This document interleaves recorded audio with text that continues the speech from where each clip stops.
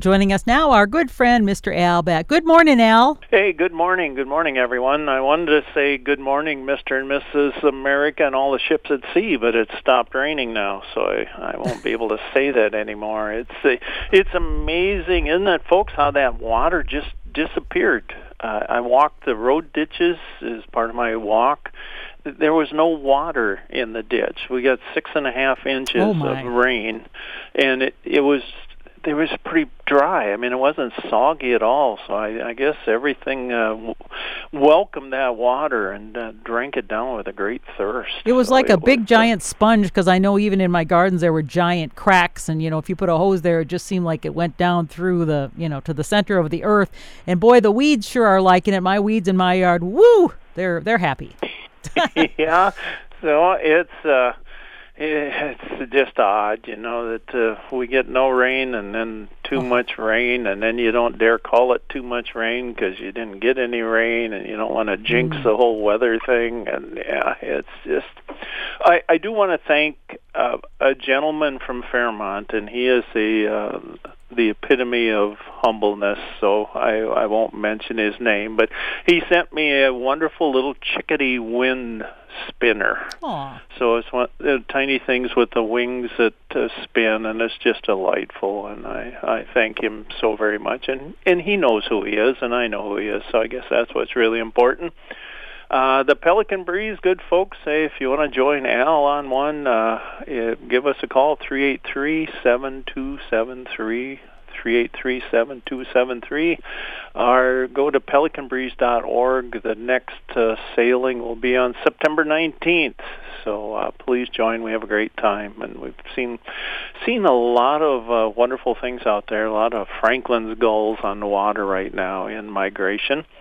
I heard a pileated woodpecker call in the yard, and I was talking to a friend on the phone. He said, well, what does it sound like? I said, well, you know what a northern flicker sounds like? He said, yeah, I got them in my yard. I said, it's louder, lower pitched, and less regular than that. And it's kind of hard to explain, but once you hear it, you'll be able to say, well, that's not really a flicker. That's something else, and that'll be a pileated woodpecker. I had common nighthawks fly over the yard, and they're migrating to places like Brazil. But they took time to circle overhead, and they fed as I watched. And how they feed, they open their mouths wide, and they eat whatever happens into their flight path. So it's like riding a motorcycle. I was going to say, it's like riding a motorcycle with your mouth open on a buggy night. We used to do that as kids. The whole road we lived on was all a marsh, pretty much. So we'd ride bicycles out there, and you'd get up on the little hill. We thought they were giant hills, but pretty small hill, and you could really get going down that hill. And, of course, we'd be giggling and laughing and smart talking, and you'd swallow a lot of bugs. It would keep you quiet for a while. I watched a hawk perch on a utility pole, and it was peering at a tractor moving around in a farm field. Red-tailed hawks are common, and they get to know the machinery that stirs up dinner for them and the field activities of tractors and combines now, because we see a lot of them out there picking sweet corn and doing things like that. It'll chase rabbits, mice, and voles from hiding. And gulls also enjoy the company of farm equipment, providing comestibles in the form of grubs, worms, and rodents. I'm seeing perfectly respectable songbirds that have become ragged-looking because of molts. And feathers needing replacements, they're subbed for. I see bald blue jays in my yard, 3 of them. They were all on the same feeder. The jays are fine. It's nothing more than victims of an irregular molt. And when I was a kid, I was told it was because of mites, and they wouldn't be able to pick their head to get the mites off. But, I have a friend, I've talked at length about this. It was a bird rehabber, and she had a lot of blue jays, and she had bald blue jays, and she never found a mite on any of those heads. So she believes it's merely a simultaneous molt, and I'm going to go with her. It's the nature of nature. John from New Ulm said 9 days And boy, Karen, I've not heard of that movie. I don't know what happened. I haven't used to either. follow movies. Yeah, and it was winter. I mean, it's good. It was winter at the Sundance Film Fest, and there's a New Ulm person that's in the movie, Dave Riesdahl, and he stopped for a Q&A at the theater one night. He and his real-life girlfriend, she's also in the movie. Sandhill Cranes stopped at John's dad's house, and he took a picture of an underground yellow jacket wasp nest wall lining. Yeah, boy, those things get huge. I got an email from somebody that lives down near the Iowa border, and they dug one out of a wall of a building. Is that a good idea to dig about? Oh.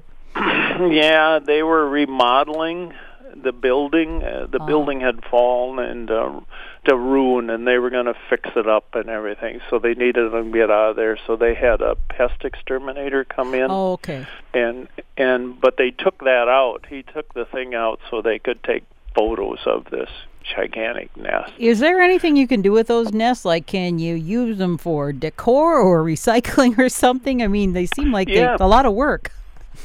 You see a lot of bald-faced hornet nests in nature centers. The big gray ones that look like footballs, they'll hang them up in a nature center. So people come in there and go, holy cow. Or we had one like that in the yard when I was a kid, that sort of thing. So it brings back memories. So, yeah, you sure can. Well, I got another postcard from John just yesterday I wanted to bring up. It was the first one I think was the postcard of that movie. It was 9 Days, which I don't know about. But this next one I got yesterday is just great. It's a picture that his dad drew because his dad was an artist, Otto Pfeiffer.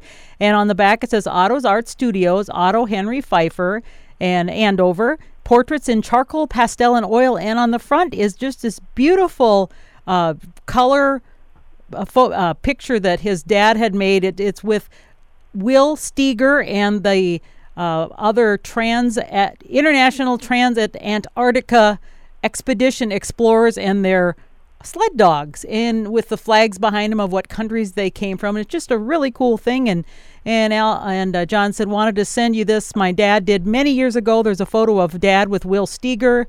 And here's a joke for you. Where are average products made? At a Satisfactory.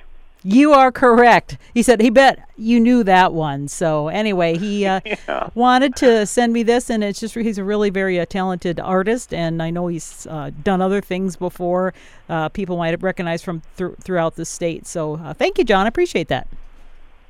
I am always in awe of people with the ability to draw things. The only thing I've ever been able to draw have been flies. So I'm just amazed and very appreciative of folks. Arlene Carr, who I'm very appreciative of, she's from Northfield. She sent me 2 photos of a rusty-patched bumblebee. I have those. I love those. She says on the Joe Pye weed in her raspberry patch, so she's happy to have it. She sent it off to the state of Minnesota, and they said, yep, you got a rusty patch there. So they have, as you might expect, they look like a bumblebee, but they have a little rusty patch, kind of back area on them. So they're cute, you know. My granddaughter was all upset because she said a bee was bothering her at a softball game we were at the other day, and it just wouldn't leave her alone. And I said, please, honey, don't call those bees. They're not bees. Those are wasps. You give bees a bad name. And she said, well, I don't care. It's bothering me anyway. I said, look, if it's cute, if you look at it and say, oh, that's cute, that's a bee. If it looks like it could, I don't know. Kill you? If it just looks like a real nasty, like a mobster insect or something, that's a wasp. So there's that's not the complete way of telling the difference, but it's an easy way. Bees are cute. They just look like things you wanna. And I could go off and I pet bumblebees, and and again, I don't recommend people do that, but I do it, and I try not to bother them. I'm just so happy to have them as company. They're cute. So I don't know that my granddaughter is fully believing me, but I did tell her that they're Dumbledores. It's an old English word meaning bumblebee. So well, it takes that education, one person at a time. You got to teach that the bees are okay, the snakes are okay, all these things, the spiders, because people have such a reaction, and I think, I don't know if they've had a bad experience or if they've read a bad story about them, but I always just think like spiders with Charlotte's Web. What a nice little spider. And on these garden sites that I belong to, if somebody puts a picture of a spider, somebody will say, "Get the blowtorch," all these things, and it makes me sad because they're such good things. And I always get startled, I will admit, when I see a snake, but I know they're good. So then after my startled factor goes, and I'm like, it's okay, go on your way. Yeah, this granddaughter, when she was little, she was the first one to go pick up a snake and look at it and everything. And I don't know that she's that way now. I think she might just say, "Oh, a nice snake," and not touch it or anything.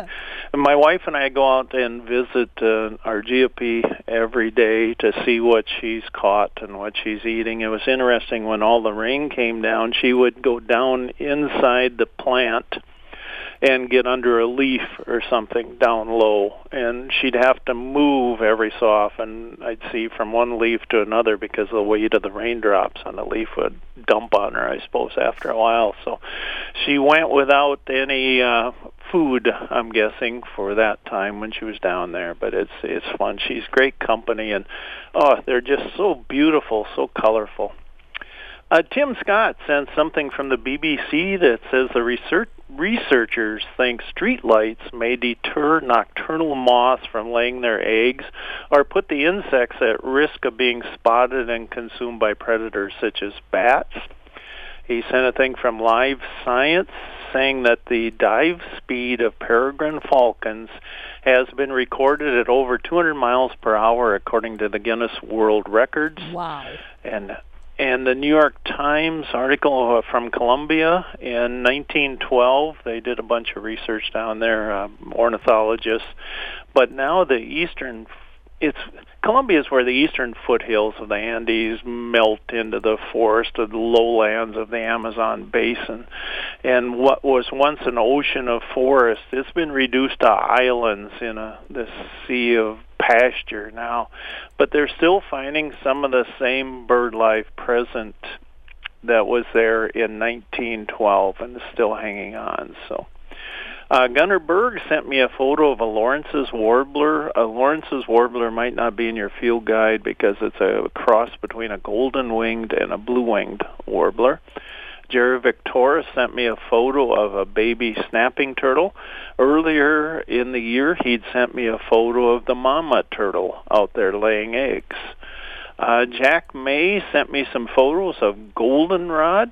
And again, I love goldenrod. It's, as I say all too often, it's world-class insect zoo, and it makes for spectacular cut flowers, folks. If you like cut flowers, it certainly does. This morning you mentioned goldenrod. I have some. I didn't plant it in my yard here in Mankato, but there's some spectacular stuff. It's over my head. And I cut some this morning along with some of those Rudbeckia, those black-eyed Susans, and brought those in for a bouquet. And what a lovely arrangement with all the yellows. So, yes, it's an excellent cut flower. I just love to see those. And during the state fair, when I worked up there every year, I would go over to the place at the Floral Hall that would display all those things. And they'd always have goldenrods in a lot of those, and I thought they were just so attractive. Jack asked if the one photo he'd sent were black-eyed Susans, and black-eyed Susans are definitely blooming now, but the one that Jack sent me a photo of looks like one of our wild sunflowers, perhaps a woodland sunflower, which hybridizes with Jerusalem artichoke and other sunflowers, and it really makes identification difficult sometimes. Black-eyed Susans, I don't know, 3 foot high maybe, and these sunflowers will get 6 to 7 feet high, so they're much taller. Vicki LaRue sent a photo of another nest blown down recently. She had a hummingbird nest earlier. This one is in the backyard. It doesn't seem completed. The builder used very stiff grass, almost like an old-fashioned broom grass. I don't recognize as anything I planted in my yard, but there's also a plastic straw wrapper, probably from a juice box woven in. It fascinates me, the beauty of the sculpture and the weaving. Yeah, thanks, Vicki. I don't know for sure. It could be any number of birds, but I'm going to guess catbird or thrasher. And this would be, as you have indicated, just part of the nest. I see more and more birds using plastic in nests, and catbird would be the more likely probably of those two. I used to think that putting plastic in nests was a specialty of the house sparrow, but it's no longer. I think it's just there's so much plastic available that other things are just saying, well, here, this is all of a sudden has become natural building material for a lot of birds. Speaking of plastic, this morning I went out to pick those flowers I was telling you I brought into work, and there was a woodpecker. We have one of those weather the weather center things. It's like a plastic thing with the little dealie on top to tell the wind speed and all that sort of thing. Well, the woodpecker was pecking on the plastic, and it's hard plastic. For the life of me, I couldn't figure out, why is he pecking on the plastic? There's obviously no insects in it, and he was on the pole, and there's a wooden pole beneath it, but no, he was pecking on the plastic, the hard plastic. What in the world is wrong with him, do you think? I have no idea. You wouldn't think that would be drumming, so he wouldn't be doing drumming there, because certain times of the year, that's where they get out and they drum to declare territory and let all other woodpeckers know that they are the biggest and the baddest of that species. But who knows what he was doing. Sometimes, they're just investigating. Oh. And this time of year, when you have young ones, they're just out there trying to find their way in the world, so they could be doing. He was kind of a smaller one. I think he looked like. Do we have nut-tail woodpeckers, or would it have been something it had? We have downy woodpeckers. Would be our small ones. Yeah, it was probably a downy, and he was kind of smaller, so maybe he was a baby. But I just thought that was really odd, and I said, "What are you doing on the plastic? There's like a wood pole beneath it." He probably did not know. There's a good chance of that, where he's just saying, "What is this thing? Is it edible, or what kind of sound does it make?" So he's learning minute by minute. Okay. I got a cool email from Michael who said, "Al, I need your help deterring sparrows in my yard. Specifically, they swarm onto my 1927 brick foundation, not concrete block, and destroy the mortar. Oh. I have sprayed the brick and mortar with an insecticide, but I really think they like the sand in the mortar. My house has 3-foot-high foundation, so the disappearing mortar is very noticeable, and I spent a few $1,000s tuck pointing it a couple years ago. Don't give me the birder answer to my problem. Give me the farmer version. P.S. I am an environmentalist, but when it costs me money and destroys my property, I get mad. Thanks for any advice." Well, thank you, Michael. Great to hear from you, and thanks for listening. I usually hear this kind of inquiry when it involves woodpeckers and insects on houses, usually on siding and things, and then spraying is good to kill the insects, and then you kind of do away with the woodpeckers. They don't come there. You don't do away with them. They just go somewhere else. Right. But seed-eating birds, as you kind of hinted at, they eat mortar for the grit. And because they have no teeth, they utilize small, hard pieces of stone or sand as abrasive, digestive helpers. And birds swallow small bits of grit to act like teeth in the gizzard, which is a specialized stomach constructed of thick muscular walls used for grinding up food. And the grit helps to break down hard foods such as seeds or the hard exoskeletons of insects. You could try, Michael, leaving a pile of coarse sand either on the ground or on a platform feeder near the problem area. This way they'll have an easier option to choose from rather than having to attack your home. You could try putting temporary netting over the area. I don't know how effective that would be. House sparrows are not protected, so you could use Sparrow traps. They're available. You could probably maybe find some, I don't know, humane society or something that might allow the borrowing of these. I'll continue to consider your question in hopes other ideas will magically appear. If anybody has had experience here right now, all I'll say, Michael, is good luck to you. It's an odd but great question. So again, thanks for listening to KMSU. Watershed residents are invited to a kickoff meeting for the Le Sueur River Watershed 1 Plan planning process on Thursday, September 16th from 6 to 8 p.m. at the St. Olaf Lake Park, New Richland. That's located 4.5 miles northeast of New Richland. And the watershed is located in south-central Minnesota. The Le Sueur River flows 111 miles from Freeborn County through parts of Waseca, Faribault, and Blue Earth counties. And it also has tributaries, the major ones, the Cobb and the Maple.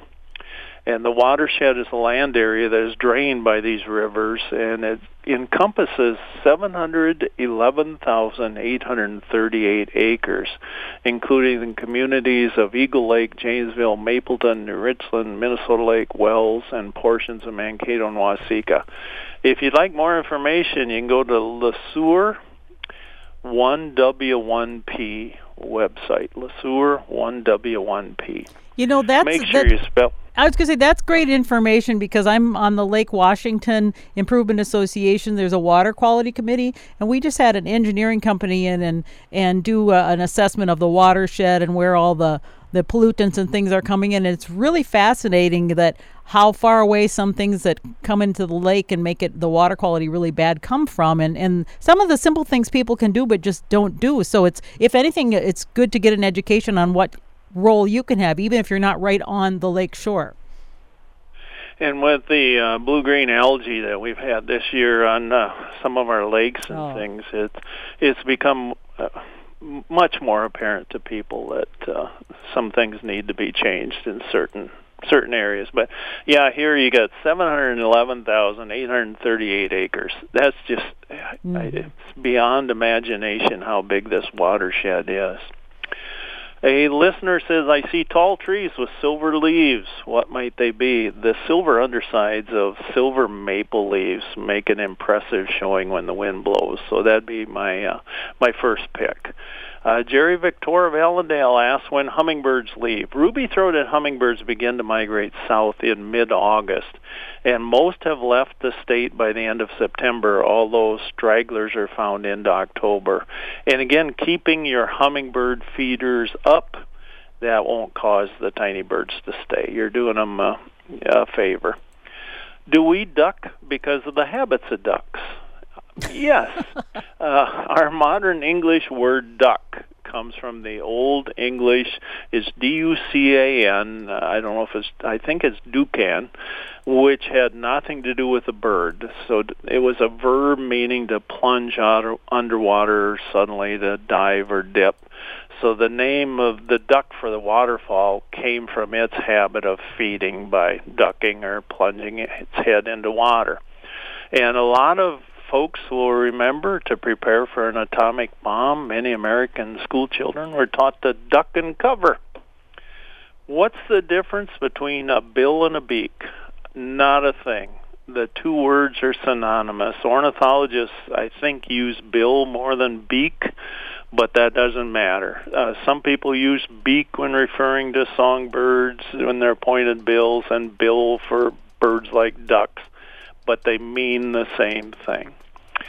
I think there are more grasshoppers this year. Am I crazy? I'm not qualified to judge your mental state, but fungi are one of the major threats to grasshopper eggs. So hot, dry weather limits the growth of it and results in larger proportion of eggs hatching. So grasshoppers are cold-blooded creatures. Insects are. And hot weather means their metabolism runs faster, so they eat more and grow faster. Grasshoppers are often more numerous in hot, dry conditions. I want to thank everybody for, and I won't get to everybody, but I promise you I will. And Michael, I'm going to keep thinking about your house under attack by house sparrows. It's just, I think we should maybe make a movie of that and send it out to Sundance. Thanks, everybody, for sitting on the porch with us. One day I was busier than a mirror merchant during an earthquake, and my early morning drive in the big city found me in the middle of the state padiddle championships. And a padiddle, for folks that don't know, that refers to a car with only one working headlight.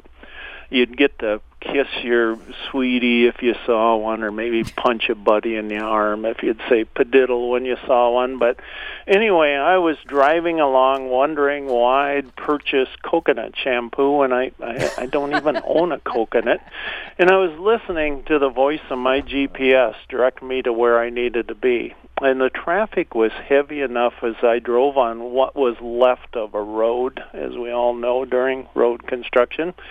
And finally, the GPS said, in 600 feet, turn right and let me out.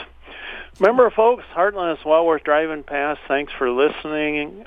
Do something wild today. Get out there and look at a bird. Thank you, Karen, as always, for your exquisite company. I appreciate you. Thank you. We appreciate you, too, Al. We'll be back with you next week. Until then, happy bird watching. Bye-bye. Bye-bye.